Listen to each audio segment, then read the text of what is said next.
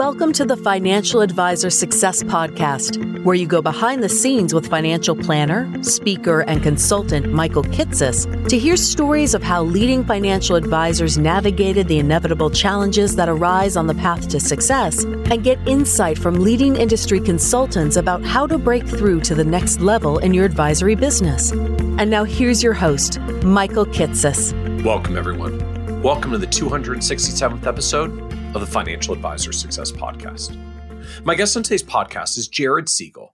Jared is a partner of Delap Wealth Advisory, a fee-only RIA based in Portland, Oregon, that oversees nearly $260 million in assets under management for more than 70 client households. What's unique about Jared, though, is how he outsources middle and back office operations to help his firm concentrate on creating a high-quality, high-touch financial planning experience for its clientele of affluent business owners and real estate investors. In this episode, we talk in depth about how Jared expanded his firm's offerings beyond accounting services and into financial planning and asset management to do more work for their existing accounting clients. The way Jared leverages Jay Hughes' qualitative capital framework to have better non-financial conversations with new clients, and how Jared focuses his financial planning conversations to help clients use their money to delegate household tasks and leverage their wealth to create more time for themselves. We also talk about how Jared was reaching the point of unhappiness when he realized he was spending far too much of his own time on tasks he didn't enjoy and sometimes wasn't even very good at. How Jared's self-awareness motivated him to center his career on doing the client-facing work he loves rather than dealing with the everyday back-office minutia. And how Jared was inspired by the outsourcing success of other advisory firms to hire a TAMP for himself and outsource his own investment operations.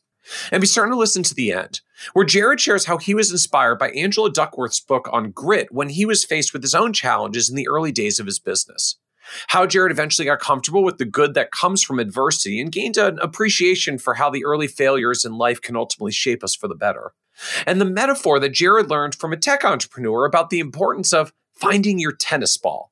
A recognition that, like the Labrador that loves to retrieve the tennis ball, when you find the work that truly fits you, it just comes naturally and feels more like play. And so with that introduction, I hope you enjoyed this episode of the Financial Advisor Success Podcast with Jared Siegel. Welcome, Jared Siegel, to the Financial Advisor Success Podcast. Michael, excited to be here and looking forward to today's conversation.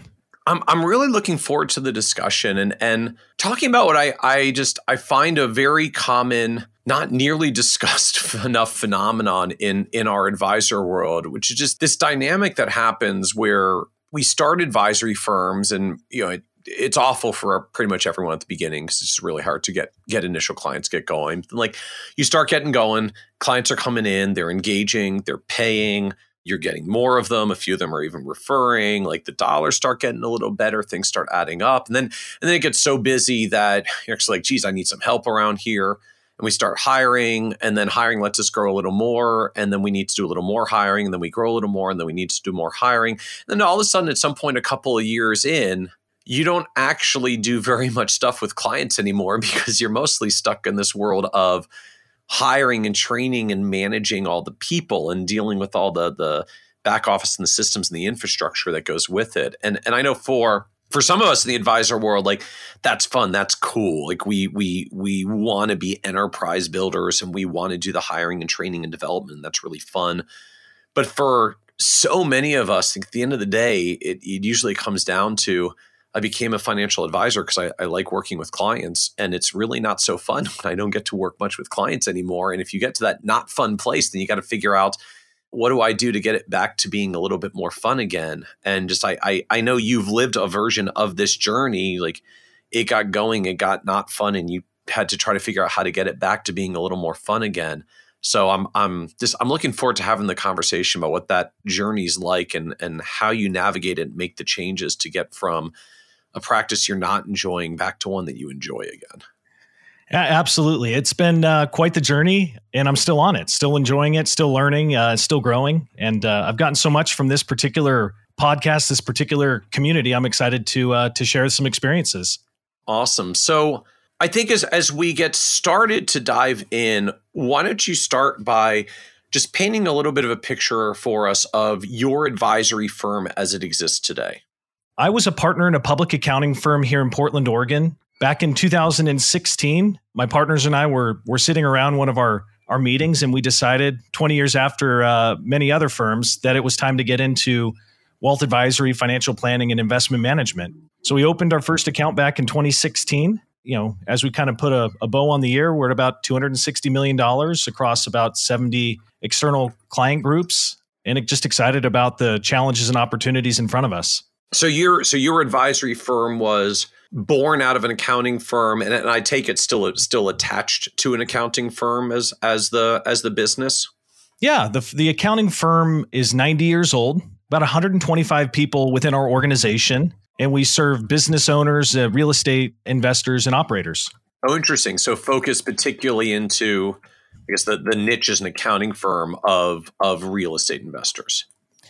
Yeah, I mean, it was we launched the practice to serve our current clients, and the needs that they had involved financial planning, estate planning, and coordination across their entire balance sheet, including the illiquid assets, to optimize the after-tax outcomes of their decisions and strategies. And because those were the clients that we already were working with, that was our primary focus. So we've attempted to continue to narrow our focus so that hopefully individually we can expand our impact. So I am curious, just hearing this out of the gate, like niche with folks who are real estate investors, which, at least relative to our advisory industry traditionally, we're frankly kind of hard clients to work with because we tend to do manage accounts on custodial platforms, and they tend to directly own real estate that doesn't necessarily fit on our traditional investment platforms. So just how does that work serving clientele who tend to have a strong real estate focus? I mean, do you get the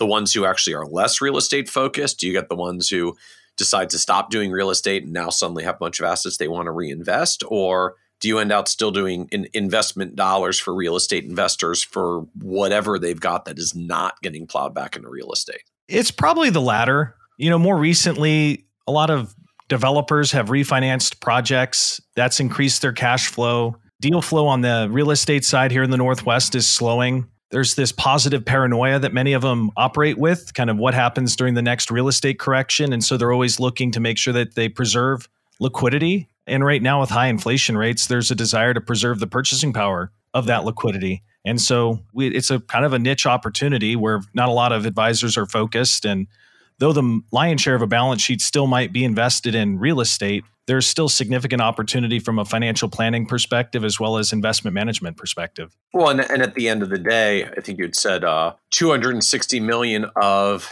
assets under management, 70 plus client households. So just doing my napkin math here, like the average client then is still $3 to $4 million of liquid assets potentially on top of whatever they're doing in real estate. Yeah, I mean, if you look at the richest people in the world, there's a high concentration of people that have either started companies or own real estate. And real estate's a really tax-advantaged asset class. And so translates to liquidity. And over time, those individuals begin to accumulate some liquidity. And so we're just partners to help manage some of these tax strategies on an after-tax basis. And managing that liquidity is important. So they still might have significant assets that are non-liquid, but that doesn't preclude us from really leaning into that particular industry group. So help us understand a little bit more the team structure and staff structure, like who's on board, who supports 70 plus clients and 260 million under management. And then we'll talk a little bit more about just what you do for them. But I want to understand kind of team structure first. Yeah. We started the wealth advisory practice with myself, and then one of my other tax partners was probably about 25% allocated to the financial planning and wealth practice. So we both got licensed and started. And so he's still probably about half-time focused on the wealth advisory practice while continuing to manage his tax and estate planning practice. I have another advisor. He's an MBA, CPA, CFP, so kind of comes from the CFO pedigree, acclimated to serving the business owner demographic and psychographic. Then we have 2 client service associates that are serving those clients. And then we're supported by Buckingham, which is essentially our virtual back office. Oh, and so thus from a team end, I heard 260 million of assets under management, and I didn't hear like trader investment team, like the stuff that comes on that end. So that's outsourced. The internal for you is essentially advisors and service associates that support the advisors. Yeah, I'm sure we've all heard Jim Collins' analogy. I think it's a Greek proverb: the fox knows many things and the hedgehog knows one. And at a moment of capitulation, in a moment of deep pain, I really wanted to focus on what part of the job am I good at? What part of the job are we collectively as a team good at? And how do we get the parts of the business that we're not uniquely gifted at, parts that aren't creating unique value for our clients, built quickly? And so you can either build it or lease it. And so in that moment in time, there was so much opportunity in front of us. We just decided that we'd be better off partnering with existing infrastructure and virtualizing the back end of our business. Okay. And then help us understand what you do. What are you doing for clients in practice? Like what is financial planning and wealth management look like for a typical client of yours? Yeah. Prior to starting the wealth advisory practice, I had spent probably 6,000 hours in advanced tax planning meetings with people that owned and operated businesses in real estate. And so that's still the focus of what we're looking at. But we've attempted to elevate it from kind of the tactical annual tax planning to truly long-term strategic planning. And there's that discomfort that exists, the dichotomy that exists, that sometimes minimizing your cumulative lifetime taxes comes at the expense of minimizing taxes in a particular year. And so our financial planning practice really looks to optimize those decisions over one's lifetime, looking at really where the dollars will be consumed, whether it's by the particular client, by their heirs, dollars that they give to charity, and or taxes along the way. And so we try to simplify the investment process as, investments are merely a waiting room, for the ultimate destination. So let's identify where the growth's going to occur so that we can locate it appropriately to minimize taxes. From an investment thesis perspective, we're efficient markets oriented. We believe that Gene Fama's way more right than wrong. And so we're not trying to add that value through predictive economic active stock picking. Thus the outsourcing to Buckingham, which is kind of a DFA, value small cap tilt oriented investment shop. So following Fama French models. Correct. So, yes. So talk to us a little bit more of just what does this tax planning look like in practice? I mean, you talk about minimizing lifetime taxes, which understood may not minimize in a particular year, but what do you actually doing? What kinds of planning issues are you getting into where that crops up? Can you give me an example? Yeah, the moments that a client inevitably encounters is there's a lot of planning around estate planning. And so you have large, rapidly growing balance sheets, generally illiquid. And here in Oregon, the estate tax kicks in at over $1 million per person. And so a lot of our clients, almost all of them essentially, they have estate tax issues at the state level, many of them at the federal level. And so the coordination of an estate plan within today's business plan is also part of that process. And so it really does require the collaboration of a variety of different service lines. And so we're regularly in meetings with our CPA counterparts within the practice, looking at some of the more advanced tax planning opportunities from an estate planning perspective, an income tax planning perspective. We deal with a lot of money in motion. When we're looking at a potential capital gains rate change, that really stimulated a lot of M&A activity within the lower middle market. And so a lot of our clients all of a sudden wanted to learn, how do I maximize the transferable after-tax value of my business?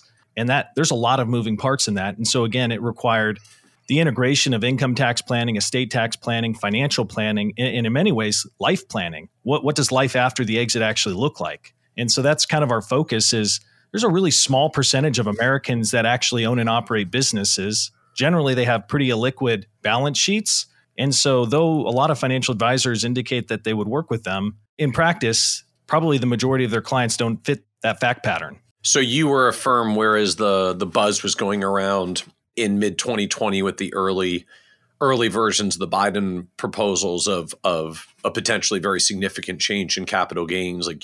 You were a firm that was actually in there with clients who own businesses, having the conversation of are we gonna potentially try to sell your business in the next 3 to 6 months to lock in current capital gains rates before this change goes through or potentially goes through? Yeah, absolutely. I mean, when the original proposal first kind of started to get shared, it looked to be significant, a 39.6% capital gains rate on gains over a certain threshold, and surtaxes and estate tax limit reductions and the elimination of a step up in basis. There were all kinds of planning levers that were of high concern and focus of our clients. Michael, one of the planning things that we're really, really focused on is generosity. Business owners are, in my experience, unbelievably generous. They recognize that their generosity is somebody else's miracle. There isn't necessarily a desire to silver spoon their children or heirs. And so the integration of legacy and generosity planning is one of the things that we spend a lot of time doing, whether it's private foundation work or donor advised fund planning, because of the tax benefits of being generous during one's lifetime. So walk us through what the planning process looks like when a new client comes on board. Because I guess that's an interesting dynamic, because there's a good chance they may already be an accounting client on the CPA side, I guess, with real estate or small business accounting, but they've said, I want to do more of this wealth advisory thing. Sounds like you guys are doing some good stuff. I want to go through your process. So when a client says, I want to get started with you, how does that work in practice? Like, what do you actually do? What's the process with a new client? I want to separate the financial planning process from the investment management process. And so generally we start with a fee only or flat fee financial planning engagement, where we generally execute across 3 meetings. In meeting number 1, we're laser focused on what James Hughes refers to as qualitative capital. And so it's helping us understand if money is kind of agnostic, if it's soil, if it's neither good nor bad, but what seeds are we planting in it? We want to understand what does the family want more of? And so the first meeting is incredibly just qualitative capital oriented, values oriented. Behind the scenes, we're gathering that financial information so that in meeting number 2, we can show or present an initial rough draft of, hey, here's what we're seeing. What's right, wrong, missing, or confused? And we're showing essentially the life map. Here are the things that you said were most important to you. And then we're using generally Money Guide Pro. We've got a variety of different planning tools, but just the cash flows out of Money Guide Pro that represent the client's goals and showing them that they're accounted for. And what I've found is there's generally a financial decision maker or a financial leader within a family, somebody who takes a greater interest or ownership of the finances. And we're attempting to tease the non-financial partner into the process. And we found that it's the qualitative discovery process and also the connection with the goals that get them to engage in the process, so that there's really a shared vision for the family and an understanding of what they're trying to accomplish with their finances. The third meeting, we present the plan. But much like medical advice, we probably all have experienced that it's easy for people to get the 3-ring binder and not actually implement any of it. So we're trying to distill it down into an actionable 1-year plan. And at that point, the client has the opportunity to implement on their own or partner with us as an execution partner for ongoing implementation. And that's where we would transition to more of your standard AUM revenue model. So I want to understand these a little bit more detail. So when you talk about meeting number 1 is focused on qualitative capital, just like what does that mean? Like, just what are you actually doing, or what conversations are you having, or what like tools or questionnaires or whatever it is that you're using? Like what is that conversation? So it's informed by a framework that James Hughes talks about in terms of intergenerational family wealth. Most of our clients are already financially independent from a Monte Carlo perspective. I punch in the data and it's going to tell me 99% chance of success, but they're not emotionally free. And so we're attempting to speak to the family's human capital, intellectual capital, social capital, and spiritual capital. And so that process of just helping us understand why the money matters, I think a lot of financial advisors approach it kind of in this way. And I've just found for us that James Hughes framework for capitals that are non-financial is an incredibly important place to start. And so it's really client specific. And I'm attempting to tease out or engage the non-financial partner as much as possible so that they have a voice in the plan. So how does this conversation flow in practice? Because I'm envisioning a client who's been working with the CPA accounting side of the business, which just I'm going to guess is probably not having a lot of conversations about social and spiritual capital. I'm maybe overgeneralizing on CPAs a little bit, but I'm going to guess it's a little bit more the taxes and the books and a little bit less this. They're saying we've got more complexity. We want to engage with wealth advisory because we've got liquid assets that we need to make some decisions on and more estate planning and more tax planning. And then here they are on the first meeting, you're having this conversation about qualitative capital. So just how does that work from a client conversation perspective, from an expectations perspective? I mean, are new clients surprised when they get into these, like that these are the conversations you're bringing them in the first meeting, or are you introducing them in a way that they were expecting that and comfortable with it?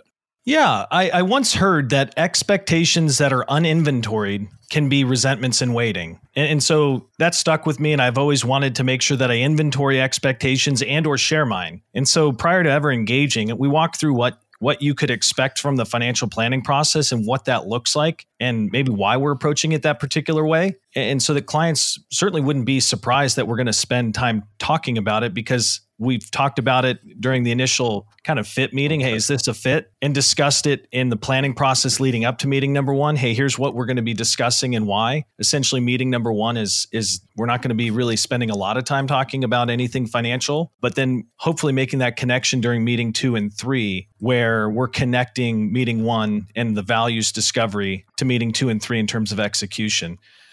Michael, a different framework that I more recently discovered, again, just always learning and reading. I'm curious. There's more things I don't know than I do know. Many of us have studied psychology and understand the importance of behavioral finance and behavioral psychology as it pertains to people's money and the importance of behavioral coaching within this particular industry. But Scott Kaufman is a gentleman I recently encountered in his book, Transcend, has positively impacted me in the way I have conversations with my clients. He's reimagined Maslow's hierarchy of need, not as a pyramid, but as a sailboat. What's notable is Maslow never actually published a pyramid that was stolen by managerial consultants and sold to Fortune 500 companies after the fact. Really? So Maslow's hierarchy may have been a hierarchy of stuff, but he never drew a pyramid.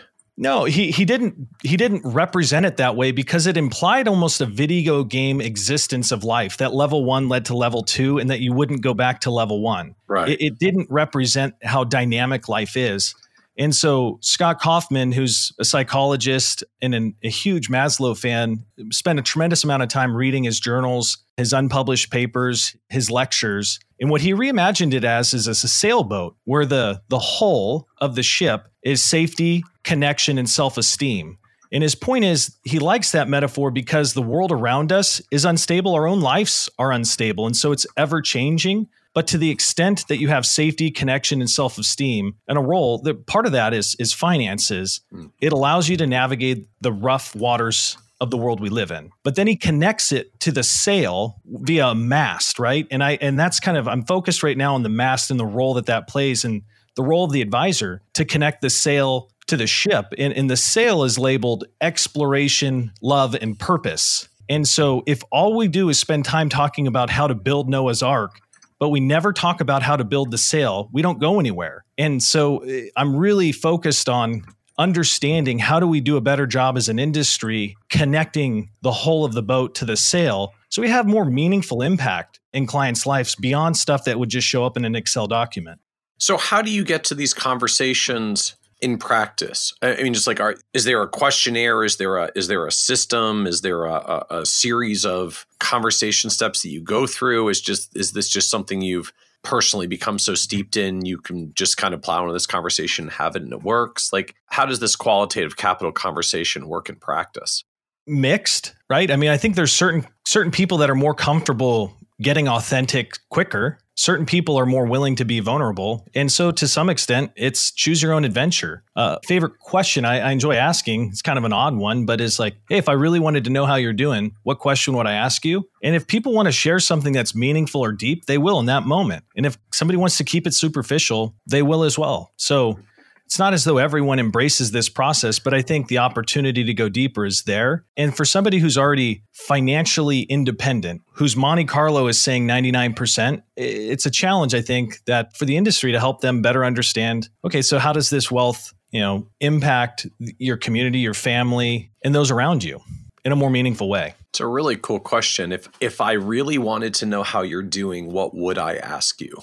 And people will say, you'd ask me about my marriage. You'd ask me about my oldest daughter. You'd ask me about my largest client at the office, or they won't. And it's, right. You know what?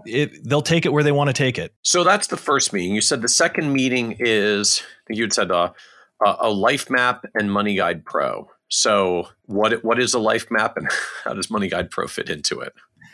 Yeah, we're just trying to summarize. Essentially, we started with why money matters. Essentially, how do you want your wealth to impact your family? How do you want it to impact your children? How do you want it to impact your kids? I mean, at the end of the day, those are the destinations for wealth. You'll spend it, kids will get it, heirs will get it, charity will get it, and the government's going to get some. I haven't met anyone that's filled out their beneficiary form with the IRS. So it's generally a combination of kids and charity when they're already financially independent. And so we share kind of, hey, here's where we started. I share a picture of the client kind of in the center with these, here's what you said was most important. Here's kind of what you're attempting to accomplish from a career perspective. Here's what you're attempting to accomplish from a charitable perspective. Here's what you said you were going to try to accomplish, within a marriage or within the family. Here's some maybe unique nuances, risks, or concerns that we're trying to address. You could obviously turn that project into a multi-day project in terms of like what's most important to a family. So we're trying to summarize it. Just more importantly for anything else, later on, when we encounter market volatility and all of a sudden there's some fear and uncertainty around a plan or a strategy, I want to get back to kind of the roots. Generally, the destination doesn't change, but how we get there, it might, or it will actually. So getting clarity around those destinations is pretty important. And then we're just visualizing kind of the cash flow out of Money Guide Pro, where it's showing, here are the goals that you said were most important for, and they're all accounted for. And the cumulative cost of this plan is X. And now we're able to test the liquidity and capacity of your balance sheet. And so if we know where the income's coming from, then we can tax plan around it, both from a tactical perspective and from a strategic perspective. And the probability of success is X. And so what's most important over the next 12 months is this. And planning is probably a lot more like hygiene or fitness than anything else. You're never really done. You're perpetually updating it. And so then the planning process isn't a singular experience, but an iterative experience. So two follow-ons here. The first is, so like what literally is the life map? I mean, just you're giving it a label like it has like it's a concrete thing. I mean, is this like literally a deliverable that you create? Is this what you call the financial plan and like the Money Guide Pro output, or is this a separate thing? Like what is the life map as you're framing it here? Essentially, it's just an overly simplified visual, probably very similar to something that you could pull out of SmartArt and PowerPoint, with the client in the middle. And at the top, we've tried to distill down what is the most important thing to those particular families and phrasing it as concisely as we possibly can. We're not trying to turn it into a monstrous deliverable. We talk about what's most important from a family perspective, what they're attempting to accomplish with their kids or grandkids. We talk about what their career objectives are, and how they think about work. Is retirement financial independence, or is it the absence of an employed paycheck or ownership paycheck? We talk about charitable giving goals now and when they're not here.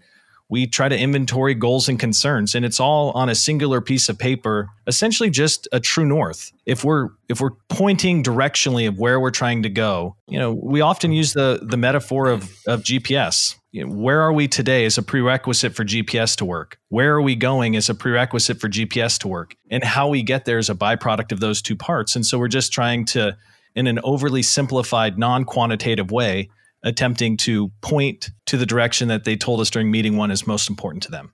And so like, just walk us through really quick, like, because you mentioned a couple of boxes of the life map. Like, I think you said there's what's the most important to the family. There was something about career. There's something about charity. So like, what are all the things that you're mapping and reflecting back to them? Well, money can get you things, experiences, and impact. And so that's somewhat of a framework of what we're trying to capture. The destinations, as I've mentioned, are you can spend it, give it to kids, give it to charity, and done in a way so that the government gets as little as possible. And it's really just trying to keep the client directionally and emotionally connected to the plan. Again, because there's always a client that's more oriented towards the Excel document. And then there's the non-financial partner that quickly loses interest. And so by combining something that is qualitative and directional and more visual with something that's more quantitative, as in the financial planning deliverables, it's a way to keep both parties engaged. And then you said you're creating a Money Guide Pro output as well. So if meeting number one is all of the qualitative discussion, like where do you get the data that you're plugging into Money Guide Pro to do a plan? Like, is that you just already have it because they were probably CPA clients already, so you can pull the data separately? Is there a data gathering form or process that happens between meeting one and meeting two? Like, when do you actually get into this part? Most of our clients generally, work with banks, and so they're regularly creating personal financial statements. And so, a personal financial statement and a prior year tax return, and maybe some brokerage statements, we can generally capture the lion's share of what we need. And so, though there are often extra zeros behind our clients' net worth, concentration creates a lot of wealth, but it's diversification that preserves it. And so for a lot of our clients, the lion's share of their net worth can show up in the value of the real estate occupied by the business and the value of the business. And so a lot of the time they're trying to create a diversification strategy or liquidity strategy or going through the planning process to understand how much they need to sell their business for and walk away with on an after-tax basis to really support all their financial goals as a family. And then the third meeting you said is presenting the plan, but you've also said you're showing Money Guide Pro results and outcomes in the second meeting. So when you say the third meeting is about presenting the plan, like what's the plan for you? What's actually getting presented in the third meeting? Here's what we updated from meeting 2 to meeting 3. So meeting 2 to 3, there's some refinement or tweaks, updates that the client has requested. We've disclosed our assumptions. We've again shown the probability of success is high, and now we're working into the 1-year plan. I mean, candidly, because the world is changing all the time, we underemphasize the plan is anything that's long-standing. The plan is outdated the minute that we're done with it, essentially. And so an important part of the planning process is getting clarity around what you must do, not what you could do, and creating some action around it. And so rather than making it sound like the planning process is a singular experience, I said, hey, that's a little bit front loaded. We're going to spend some time creating the strategic scaffolding together, understanding where we are now, where we're going, and how we get there will inevitably respond. Just like when we're going to get groceries and there's a car accident, or we miss a turn, or we need to get gas. This plan will be like GPS and allow us to quickly iterate and update, because very rarely does the true destination change. And so I'm underemphasizing the plan from a long-term perspective, but distilling it down into what's most important over the next 12 months to create a level of focus, urgency, and execution. And then what does all of this cost for you? Like, how do you, because you said you do this on a standalone basis for clients, and then you get into assets under management and ongoing. So what are you charging as a planning fee to go through this 3-meeting planning process? We're charging $3,500 currently. Okay. And just how did you arrive to that number? Pretty unscientifically. We're only a handful of years into this business, and so there's just a tremendous amount of iterative learning. Build, measure, learn, and that iterative learning of what are we doing? What is it worth? Is it working? We're perpetually learning. So it's this curiosity to figure out, can we do it differently or better is there. And pretty unscientifically, I think I looked at the Kitces financial planning report survey, and that seemed to be about in the middle. And so I said, let's start there, because to some extent, it gives us an opportunity to take the client for a test drive. It's an opportunity for the client to take us for a test drive. And I think that we can add a lot more value through planning than we can through predictions. And so it's an opportunity to build a shared vision together. Whereas previously, we weren't as much focused on the financial planning process. That was just part of what we did previously under an AUM model. Well, I was going to ask, what led you to do this separate planning process and then investment management and AUM? Like, why separate them out? To some extent, it was an opportunity to further align the client with who we were. Obviously, we're not a good fit for everyone, but we can be for some. And so if you're unwilling to create the time and space and investment in the plan, it means that you might not value what we believe is our primary value proposition. If you're just looking for performance and we're an efficient markets firm, you're probably going to get itchy if you hear about the performance of a particular asset class out on the golf course with your buddy. And so for us, it's an opportunity to also create alignment. And it also allowed us to better answer questions during turbulent times from a behavioral coaching perspective. I was a better advisor to them if I had a better understanding of where they were attempting to go and more importantly, why they were attempting to go there. So then help us understand what the investment management AUM side of the business looks like in practice. They go through this planning process, and then at some point at the end, there are planning action items to implement in the coming year that you've tried to sort of scaffold out so that they're not getting hit with everything at once. There's an implication or an expectation that you're also going to help them implement the investment management side along with this. Like, just how does this transition flow? Like, how do you actually get from planning fee to investment management going forward? We describe the decision at the front end of the process, and again, describe the pending decision after meeting number 2 and the decision whether they want to implement it themselves or with somebody else, or the decision to hire us and implement. And obviously how we craft or draft that 1-year plan is informed by the client's predisposition of like, do I want to do this on my own, or would I rather hire somebody else to do it? And our clients, a byproduct of wealth is complexity. The clients have more financial resource than they do have time. And so we talk about repurposing money to create time, and the cognitive research around like the control over your time can actually create more happiness than just more money. And so clients believe that, and they're not trying to be an expert in everything. And so probably 85% of the people that we take through the financial planning process ultimately hire us going forward to manage the liquid net worth and help implement whatever was crafted in the 1-year plan. And then we draft that plan and begin execution the following 12 months. So it's an interesting framing that, all the research out there on using money to create time leads to greater happiness. And so when you get clients that are a certain level of affluence where, as you've noted, like their Monte Carlos all show 99% plus because there's some pretty substantive wealth there, that they're past the point of I need to grow my dollars just to achieve my goals. They're at the point of how do I maximize the use of my dollars to maximize my enjoyment of my days on earth. And conveniently that leads them quickly in the direction of like, so do you really want to be self-implementing all this stuff, or like can we help you implement this so you can go back to doing the things that you actually enjoy doing in life, which is probably not worrying about your taxes and estate and portfolio? Absolutely. Generally, when you share with the client more money doesn't create more flourishing, you get a nodding head. They understand that. They've experienced that. And so then what is the investment management fee that you charge? Like how does AUM work on an ongoing basis after you get through the initial planning process? We have a standard waterfall fee schedule where we're charging 95 basis points on the first million, 85 basis points on the next 4, 70 on the next 5. 50 basis points on the next 10, and anything over that amount is 30 basis points.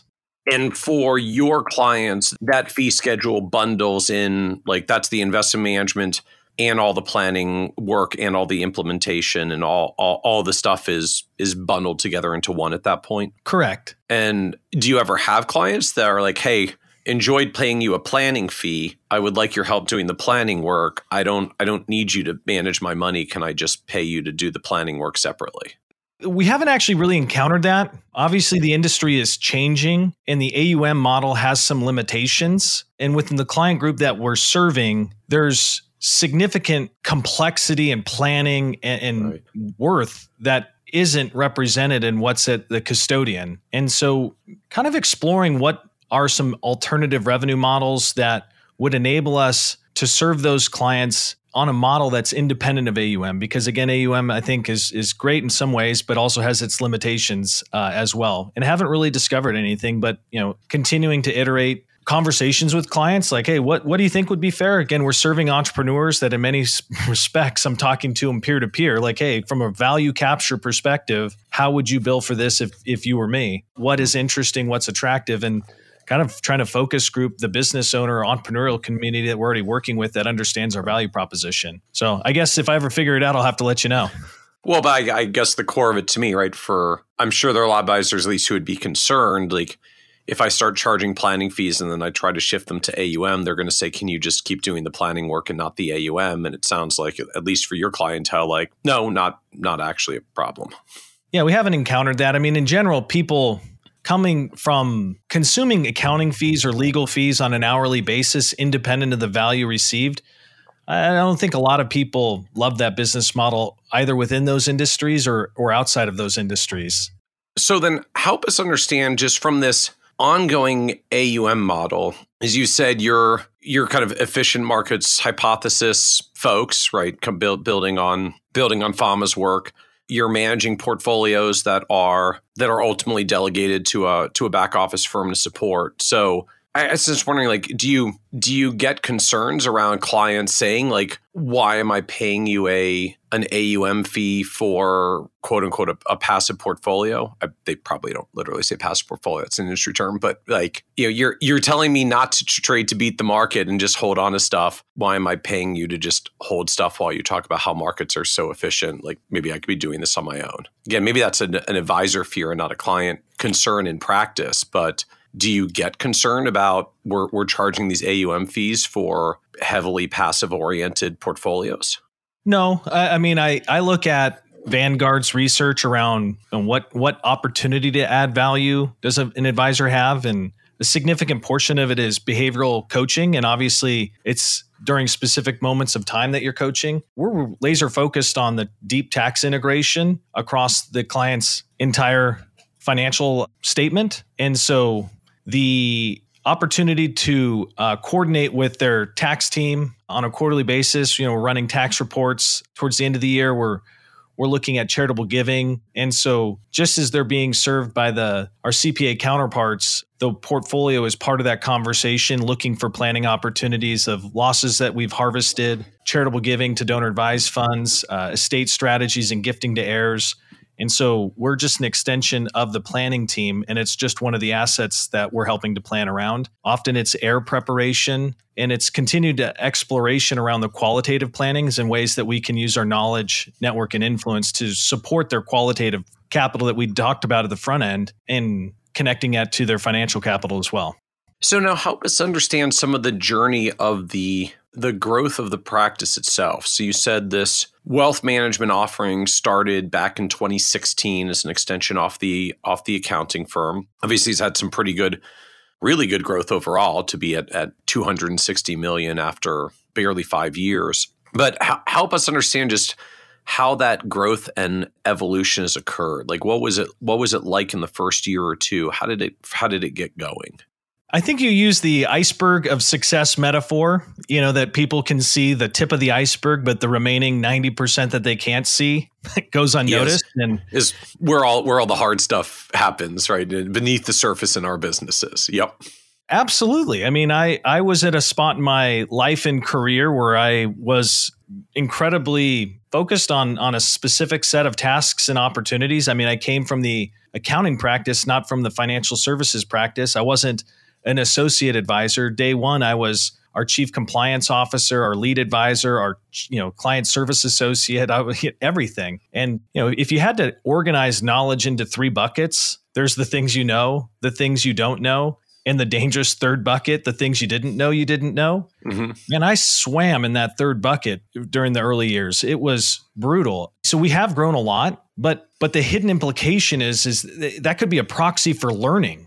I mean, I had to learn so much, and along the way, learning in real life looks like mistakes. Learning in real life looks like failure, and it's difficult to not stumble into despair. There was a moment in 2019 where I was sitting there and we were having a lot of success with clients, but the operational implementation of how do we get these things papered? How do we get our portfolio management system operating so that we can rebalance on a household level? How do I do it in a way that's compliant with the state of Oregon? And we're quickly becoming SEC registered. I mean, the amount of learning that was required to go from zero to where we are today is immense. And Angela Duckworth's, emphasis on her research around grit. Holy smokes, does this industry require a high level of grit? That combination of perseverance and passion for what you're doing, and it'll test your mettle. So how did it actually get going? Like, just did clients basically start showing up immediately because you you had this existing base of clients in the CPA practice, so you could do a rollout and just say, hey, we're now offering this new additional service as a client to the firm. You have an opportunity to take advantage, and off it went. I mean, did it get going that quickly, or was it still slower and grindier? Probably yes to both. There's a high level of trust. Survey after survey that's done, a high percentage of people that own and operate businesses would indicate that their CPA is their most trusted business partner. So we all see that and know that, but there's probably some psychographics to why they're the most trusted business partner.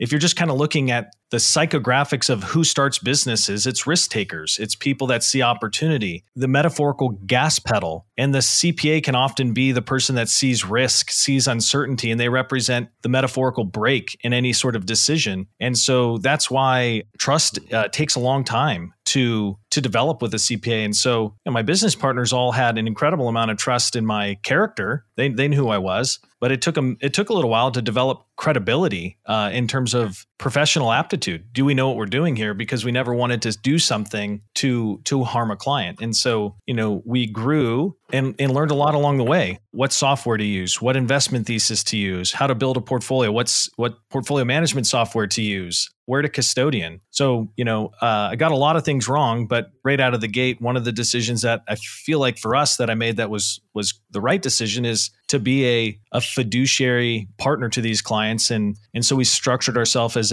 a fee-only RIA so that we could continue to just create that alignment that they knew of our firm culturally as a CPA firm. So what came next as the business started growing and getting underway? What was the first challenge point that cropped up then? Probably our investment thesis. Right out of the gate, we hired a sub-advisor that had a 30-year track record, had billions of dollars of assets under management, because I certainly wasn't a portfolio manager at that moment. And so real quickly, I started to research, from an investment thesis perspective, what I believed, what my partners believed, and how we could structure a portfolio to most add value to the clients. And so, shortly into our journey, we iterated and updated our investment thesis from an active one to more of an evidence-based implementation of kind of the Fama French approach. Interesting. So your evolution towards a more efficient markets hypothesis framework was because you lived with the firm that was more active and wasn't delivering for you. Yeah, I mean, right out of the gate, it was just operationally, I'm looking at, does this make sense? And spending time looking at a lot of the empirical research and went back to some of our earliest clients and said, hey, I've continued to learn and grow. And here's what we believe to be true. And I would be doing a disservice if I didn't have this conversation with you. And everyone said, great, I appreciate that. And let's implement. And so next became the implementation of a performance management software. Had to figure out what the right software was from a financial planning perspective and portfolio management perspective. And what did you implement? Implemented eMoney from a financial planning perspective and implemented Orion from a kind of portfolio management perspective. Wait, so what are you using eMoney for? Because you had said earlier your second step of planning process was MoneyGuide Pro based. Yeah, early on, looked at the opportunity to do kind of more advanced tax planning, estate tax planning, liked eMoney out of the gate and implemented that. It was a nice thing because of the ability to demonstrate the implications of decisions, the opportunity to simulate a decision in front of the client and visualize data. I thought that was a very powerful tool. Particularly around tax-related decisions, I take it? Yeah, a lot of the kind of the decision center implementation of scenario analysis, like, hey, here's what happens if we gift today or don't. Here's what happens if we, so kind of that A/B testing in front of the client so that you could visualize the data. Because obviously the clients don't understand kind of the impact of compound interest over long periods of time. None of our brains do. I mean, I know MoneyGuide has some PlayZone capabilities to facilitate that as well, but I guess PlayZone's a little bit more around the retirement projections. Your clients don't actually have retirement issues because there's already enough dollars. Their goals are typically getting checked. So Decision Center and eMoney works better for you because you can actually start modeling some of the like gifting and tax implications of decisions as opposed to the retirement projections portion. Is that a good characterization? Yeah. Yep. And then, the decision to move towards MoneyGuide was in part inspired by that was part of the tech stack that it was already developed and existed at Buckingham. The technology worked way better together than I could ever get it to work. And there's a simplification, in goals-based planning that I really appreciate about kind of the Money Guide process. So we continue to subscribe to both, and we continue to use both. But Money Guide currently is our primary tool. And if we need something more rigorous from an estate planning perspective, we're either using tax software from the CPA firm or eMoney. And then where does Orion fit in the picture? Yeah, Orion is it's where the reports are run. It's where a lot of the operational dashboards reside. It's where performance reporting resides. It's where our client portal currently resides, kind of the hub. And so you use Orion as a client portal as opposed to eMoney, because I know they've got their own client portal offering. Yep, correct. Currently using Orion for the hub, and then from a CRM perspective using Redtail. And what led you to Orion? I demoed a bunch of the different products, looked at satisfaction scores, some industry reports, and probably the sales process. I mean, it was, at the end of the day, it felt right. Seemed like it was a tool that was rapidly growing. They were investing in the tool quickly. The user interface looked a little bit more intuitive, modern, and candidly, it's been a good platform for us. I think we've been serviced well, and it's met our needs. And then what about Redtail? Like what led you to Redtail, or what else were you looking at to decide on Redtail? Yeah. Initially knew we needed a CRM, and from a macro perspective, it seemed as though the industry leader, across the country is Salesforce. So we initially started with Salesforce, but it was it was overkill for where we were at or what we needed. It kind of felt like I had a 6-speed Porsche, but didn't know how to drive stick. And so I ultimately liked the user interface of Redtail, how intuitive it was. The price was attractive, and it was a way to begin to build the habits and workflows necessary to scale the practice on.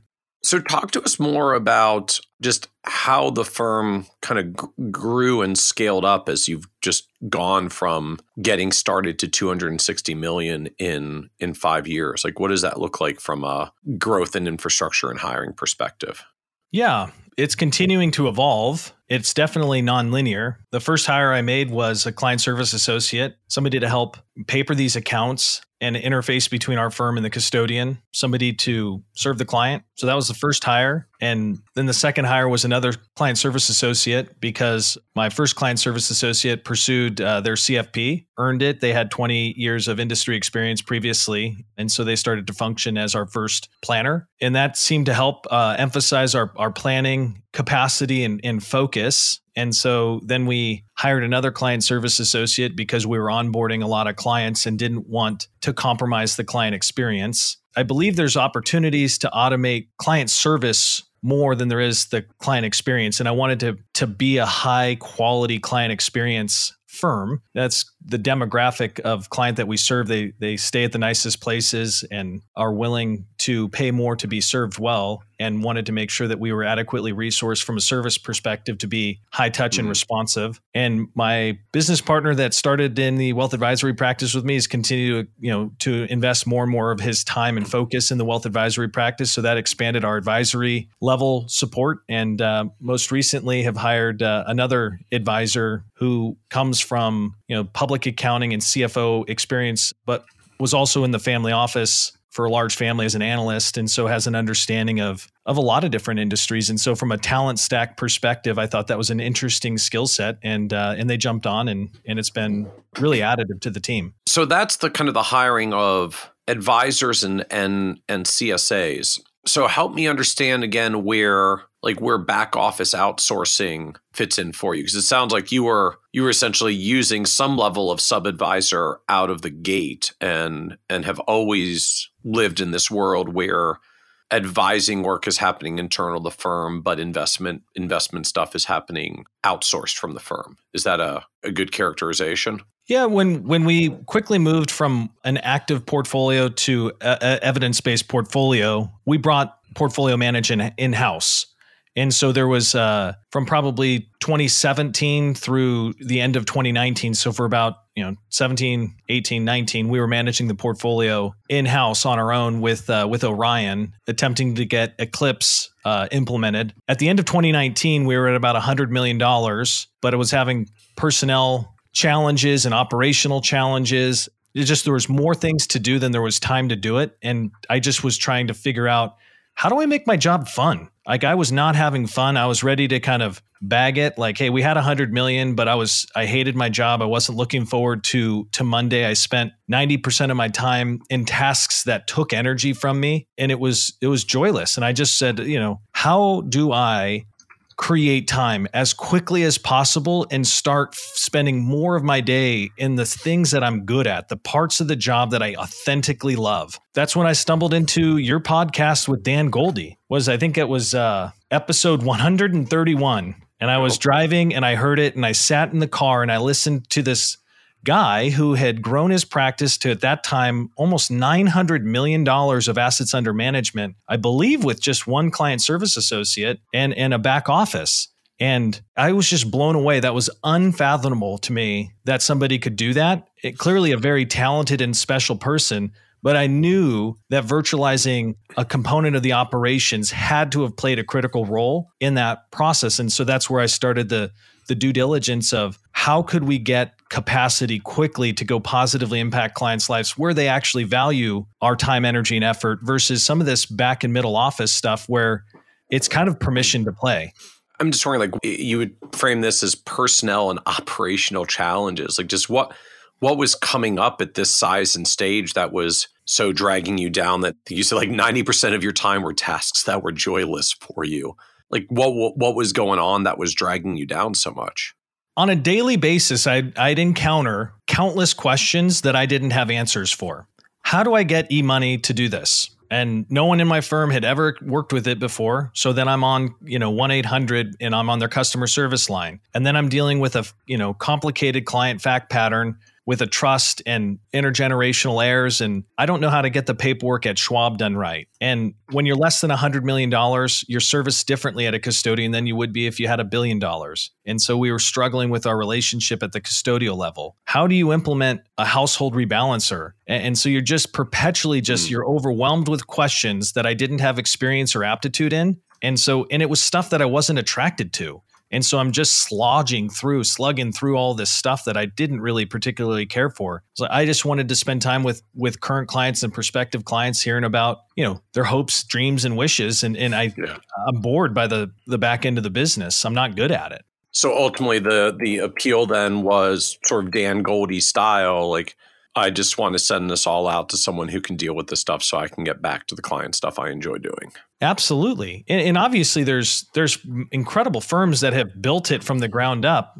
I just knew that if I was looking to have a significantly improved infrastructure going into 2020, the fastest way to get there was through a back office partner. And so how did you decide like who to go after and who to partner with? Because there's no shortage these days of platforms that are willing to be outsourcing for advisors. Absolutely. I started with people that I trusted. I called throughout our global alliance of public accounting firms. So partners of public accounting firms working within their wealth advisory practice started there. But I also started with who Dan Goldie was working with. And so I put in a call to, it was Loring Ward at the time that had already kind of started the process of becoming Buckingham after their merger. And, the other half of the partner, Buckingham comes from that CPA heritage. And so that orientation of tax efficiency and planning culturally felt aligned. And that relationship from an investment thesis perspective felt really aligned. But it takes a tremendous amount of trust because it's tough to take a back office for a test drive. You sit through the sales experience and you just hope that they're going to be able to deliver the way that they say they are. And you know that you're doing everything possible to not violate the trust that the clients have extended to you. And you certainly don't want to create any sort of unnecessary disruption. So who else were you looking at? I mean, were you like vetting and talking to a bunch of different firms or narrowed down pretty quickly? Like if it worked for Dan Goldie getting to almost $1 billion, it'll probably work for me too.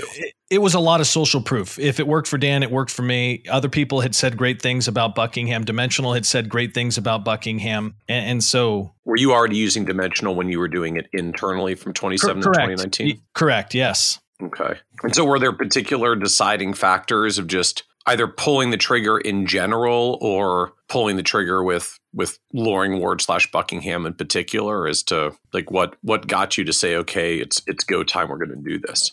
I wanted to like my job again. And I knew that I wasn't going to last in the role much longer if I didn't change what my days looked like and felt like. And so there was that desire, knowing that I was really the partner tasked with growing this service line. How do we expand it? And it was also the desire to increase our impact with our clients. I knew if I freed up more time to go spend time doing what we did best, my opportunity to positively impact our clients and scale it would be significantly increased. And so I just viewed it as an investment in the business to create scale and speed and impact. And if we're at creating more impact for our clients, they're obviously going to be willing to compensate us for it. And hopefully, if we do it well, tell our story in the marketplace so that our sales efforts would be more, virtualized by having our clients tell our story for us. And so as you decide to move forward, how do you think about this just from a business economics perspective? Because outsourcing back office is not inexpensive unto itself. So how do you think about the cost of paying a platform for doing this? At that moment in time, it was something I thought about. But at the end of the day, I looked at what is the opportunity in front of us to scale? And it was immense. I think within our own existing client relationships from the accounting firm perspective, there's $1 billion+ opportunity with the clients that we already serve. And so the opportunity to begin to pursue that more quickly and effectively, to me, was a bit of a no-brainer. I think down the road, you can always revisit expense, but revenue is infinitely scalable, but expenses aren't infinitely, cuttable. And so if we focus on growing our revenue, growing the value that we're creating for our clients and the value that we're creating within our firm, I figure we can always circle back and expense optimize down the road. But it's been a spectacular move for us to really lean into our strengths and our, metaphorical hedgehog. Interesting. So the framing for you was I'm not necessarily doing this as a cost minimizer, profit maximizer. I'm doing this because I've actually see enough growth opportunity in front of me that if I just make scaling the back office their problem and not my problem, and have reasonable trust they can do that successfully, I can focus on growing the revenue. If I grow the revenue enough, I may not even care that much about the actual expense side at the end of the day, as long as it's net profitable overall, because we're just going to grow so much, like there's going to be plenty of dollars on the table for everyone. Probably that. I mean, at the end of the day, I wanted to be a better firm. Better is more important than bigger, I believe. Bigger is a byproduct of better, and I wanted to get better faster. And so kind of a tongue twister there, but I just wanted to level up our game, and I knew if I had more time, we would. And so no need to create something that's already been created. It's why I'm an avid reader. What I love about reading is kind of that Abe Lincoln quote: "A capacity and a taste for reading gives you access to whatever's already been discovered by others. It's the key or one of the keys to solving problems that have already been solved." I mean, somebody had already solved this problem, and so there was no need for me to go solve it again. And so I just wanted to get back to the business, create more value, knowing that revenue would follow. And so what came next as you made this transition to say, okay, we're going to stop doing this internally. We're going to start doing it externally because we think that lets us scale the revenue more quickly. So you were, I think you said you were coming up on 100 million at the time at the end of 2019. So what happened as you made the transition? Like, how did that go? COVID happened shortly thereafter. Well, that was good planning. Yeah. Certainly, it was fantastic to have a highly competent, nimble trading team able to trade the portfolio with a level of precision that I was delighted to talk to our clients about during COVID. But I guess I'd back that up too. At the end of the day, I wanted to start with creating trust and understanding of what our value proposition was across the entire firm. And so, over the years, I've really focused on making sure that our own team understood what it was that we were doing and why we were doing it, so that they had the knowledge to speak with confidence and conviction around the solution. And so there was a lot of education across the firm. Many of my partners have attended, advanced trainings around planning and investment management, just so that they could be competent speaking to these various things. At the end of the day, we all have our circle of competence. They're all laser focused on whatever particular service line or discipline that they're in charge of, but trying to create shared vision across the organization. So what's growth been since then? Like I'm just trying to patch together a timeline. Ultimately, you were you were at 100 million at the end of 2019. You had said earlier you're at 260 million now. So it sounds like notwithstanding COVID and the disruptions of COVID, like a lot of growth has come over the past 2 years. Yeah. And so probably like a lot of places, Oregon's probably more shut down than other states. Our office isn't really open even at the moment of this recording. And so the vast majority of that growth has occurred in a virtual environment. And so it required us as a team to figure out how do we execute these plans in a virtual environment? How do we virtualize our sales process in a way that gets people comfortable quickly in a virtual environment? And I think the move to virtualize our back office gave us a 90-day head start on how to be better prepared for COVID. And then I also continued to have the time to meet the needs that our current clients had during COVID, but also be available for the business opportunities that COVID created. And so just where's this acceleration in growth coming from? Is it still ultimately driven by clients coming through from the CPA side of the business? Yeah, I think it's further refining what it is we do. Strategy to some extent by nature. I think, Michael Porter out of Harvard talks about strategies about making choices and trade-offs, deliberately choosing to be different. And so for us, kind of narrowing our focus of who we're serving allows us to be more effective in those clients that we're serving. So to help our business owners that were looking to transition businesses more efficiently, work that we were doing a little bit before, my business partner and I went and earned our Certified Exit Planning Advisor designation just to have more knowledge and framework around how do you increase the value of a business and transfer it more tax efficiently to clients on an after-tax basis. And part of that process involves financial planning. And so it seems as though if you were to begin with the end in mind, generally maximizing the value of a business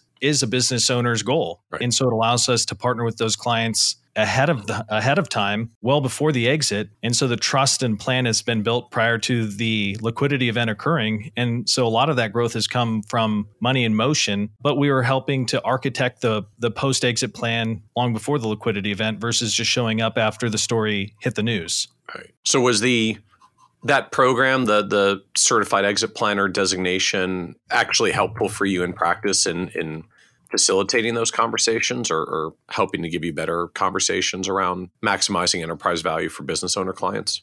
It's helpful to understand kind of a general framework to communicate more effectively. It helped us put a stake in the ground a little bit that this was something that we were focused on. That combined with the tax focus, the tax integration. At the end of the day, that's money in motion. There's a tremendous amount of planning opportunities that occur when somebody's taken 20 or 30 years to create the wealth to transition it tax efficiently. And that typically involves, estate planning and philanthropic planning, asset allocation decisions, cash flow planning. Yeah, so the SEPA was just kind of, it gave us some scaffolding to go have more meaningful conversations. And it also allowed us to leverage a lot of the experiences and insight that we already had, but in a more coherent delivery. And so what ultimately has brought the acceleration for growth? I mean, I'm just sort of doing math overall, like 100 million in the first 3+ years, 160 million over just the past 2 years. Like what changed that led to the inflection of the growth? I mean, was this the outsourcing decision? Was this the COVID environment? Was this the deeper focus on business owners? Like what's driven the inflection? I think it's all of it. It was that heightened level of focus. The impact of the focus was enhanced when we created more time by the decision to outsource. I think the humility and courage to perpetually invent, fail, learn, and grow was certainly part of it. Phil Jackson, the basketball coach, had a quote that I love. The strength of the individual is the team, but the strength of the team is the individual. Clearly, I'm not doing this alone, and it takes many people and an incredible amount of trust that has been developed over the course of many, many years. And so it's all of those decisions and inputs in aggregate is really where it's gotten us to where we are today. And candidly, I think we're just beginning to scratch the surface. There's still significant opportunity that hasn't been realized, aptitudes that haven't been developed, and just opportunity to, I think, further create efficiencies on the back end of the business that allows us to spend more time with the client, which is really where I think we add the most value. So what surprised you the most about just building an advisory business? I guess what surprised me was how complicated it was. I think you look at the world's perception of it, and you just see the top 10% of the iceberg. And so my perception was, you invest the dollars, the market goes up, that you play a lot of golf, work short hours, and make a lot of money. And man, I was humbled immensely by the complexity of all of the different inputs that have to go into successfully scaling a financial planning and investment advisory practice, and candidly continue to be stretched in new ways that I wasn't previously. Growth creates new opportunities, but also creates new challenges, and so we're still well within that iterative learning process. So, what was the low point for the journey? Oh, the low point was in the fourth quarter of 2019. It was around the time that I listened to the Dan Goldie podcast. We had clients say yes. Getting clients to say yes wasn't the hard part, but it was getting everything through the funnel in a way that was scalable that I was struggling with. And so two things can exist simultaneously. Something can be both good and bad. And so we were having success with clients at the front end, but then it felt like there was this traffic jam in the middle back office that I just couldn't seem to fix fast enough. And the opportunities were coming to us faster than I could fix the middle back office. And so I don't like feeling like a failure. Most people don't. And so I just was like, do I have the skill or aptitude to honor the opportunity that my partners have extended to me in this wealth advisory practice? I didn't want to be the guy that squandered an opportunity. I knew that there was an incredible opportunity in front of us, and I just felt inadequate, I guess. Like, how come I can't figure this out? It shouldn't be this hard. I wasn't inventing an industry. I wasn't inventing a technology, but trying to get it all to come together in a way that worked well internally and externally was shockingly difficult. And that was what ultimately led you in the direction of that I'm just going to find a partner who's figured this out and let them do that part, and I'm going to get back to the part that I enjoy doing. Totally. Why do I need to build something that's already been built? I'm not having fun doing it. I'm not uniquely great at it. It's not a differentiator in the marketplace. How do I get back to what I like? And for you, just the cost of that was a comfortable trade-off. Absolutely. Because I knew we would be rewarded ultimately by creating more value for our clients that would ultimately be followed by growth and revenue. So what do you know now about just building and growing the business that you wish you could go back and tell you from 5 years ago when you were getting started? It's a great question. Generally, you learn something from all of your experiences. And so there's always something good that comes from the adversity. It allows you to have experiences, create talent stacks, understandings that you wouldn't have otherwise had. Sometimes I appreciate the failures that I've had in life because it allows me to be more grateful today for where we're at. Tough to appreciate the peak if you've never been in the valley. But in hindsight, if I was trying to create the straight line to where we are today, I would have just started with a virtual back office versus having to struggle with creating it from scratch, because I would have rented the infrastructure so that I could get to work in the part of the business that I'm particularly interested in and feel like I'm more talented in than the other parts of the business. So what advice would you give to younger or newer advisors that are looking to get into the business today and figuring out their path? Well, if knowledge is power, knowing what we don't know is wisdom. And so I'd say approach it with this desire to learn and grow, because complacency is rarely rewarded. And advice I once heard from a tech entrepreneur was kind of find your tennis ball. And the tennis ball metaphor was meant to be, you don't have to teach a lab to retrieve a tennis ball. It's not work, it's play. And so find parts of the job that you're naturally attracted to so that when the metaphorical tennis ball gets tossed again, it's not work but play. And the more time I spend with the metaphorical tennis ball of our industry, the more joy, more happiness, more fulfillment I have. And that's translating into more success. And it's kind of this virtuous cycle once you can spend time chasing the tennis ball. How do you figure out your tennis ball if you're not sure what your tennis ball is yet? I think it just probably requires you to try a lot of different things, right? Like very rarely do people meet and date and marry the very first person that they hang out with, right? And so I think you kind of have to try a lot of different things to figure out what you like, what you're good at, and where you can add value to an organization. There's this concept of like an ikagi is the name of it. It's kind of a Japanese concept of the intersection of what you're good at, what the world needs, what you can get paid for, kind of a Venn diagram, Carl Richards style, visualize a complicated concept visually. And I think it just takes some experiences in life. And so understanding that it's going to be an iterative process, understanding that you can't start today where you want to end up, that it takes continued learning and growing. Yeah, I guess patience and humility, something that at times throughout my career I've lacked, is probably a wonderful character trait to have if you're going to try to be successful within this industry, because it's forever changing and again, more difficult than I think outsiders realize. So what comes next for you? For me, the growth is exciting, but it also creates some new challenges. And so how do we scale this beyond just 1.5 advisors to now we're at 2.5? Like, how do we scale that effectively? And how do we scale it to 3? And so how do we harness this power of a shared vision across various service lines? All these things create challenges because at the end of the day, a lot of our value proposition is our personnel. Like any professional services business, your primary asset goes home metaphorically back when we were in the office every day. And so how do you attract, retain, train people that share the vision, but also share that aptitude? Because the aptitude that we're selling, so to speak, is an aptitude that takes a long time to build.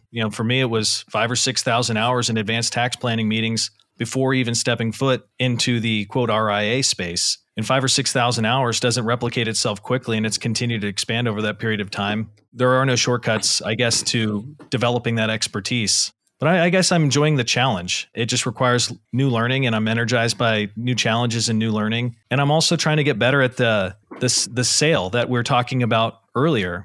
How do we help clients discover the desire to explore and love and pursue purpose? And how, from a financial advisory perspective, can we be the mast that connects the sale to the stability of the boat, which is often their finances? So as we wrap up, this is a podcast about success. And one of the themes that always comes up is just the word success means different things to different people. And so you're on this track of building a wonderfully successful business and hundreds of millions of dollars under management in just a relatively few years. So the business is going very well. But how do you define success for yourself at this point? I think there's an eternal definition of success that closely aligns with Warren Buffett's definition of success, that when you get to the end of your life, the people that you want to love you actually do. And so I just want to be somebody that leaves people better than I found them. And I'm excited about the opportunity to create a unique culture within our RIA community and in the firm that we're growing to positively impact business owners throughout the Northwest, help encourage them to explore their purpose, love, and ultimately kind of the transcendence of wealth from power to impact so that they leave their families and communities better. Very cool. I love it. Well, thank you so much, Jared, for joining us on the Financial Advisor Success Podcast. Thanks, Michael. Want even more ideas, tools, and resources on how to break through to the next level of success as a financial advisor? Check out the leading financial planning industry blog, Nerd's Eye View, at www.kitces.com, where Michael covers the latest practice management trends and financial planning strategies.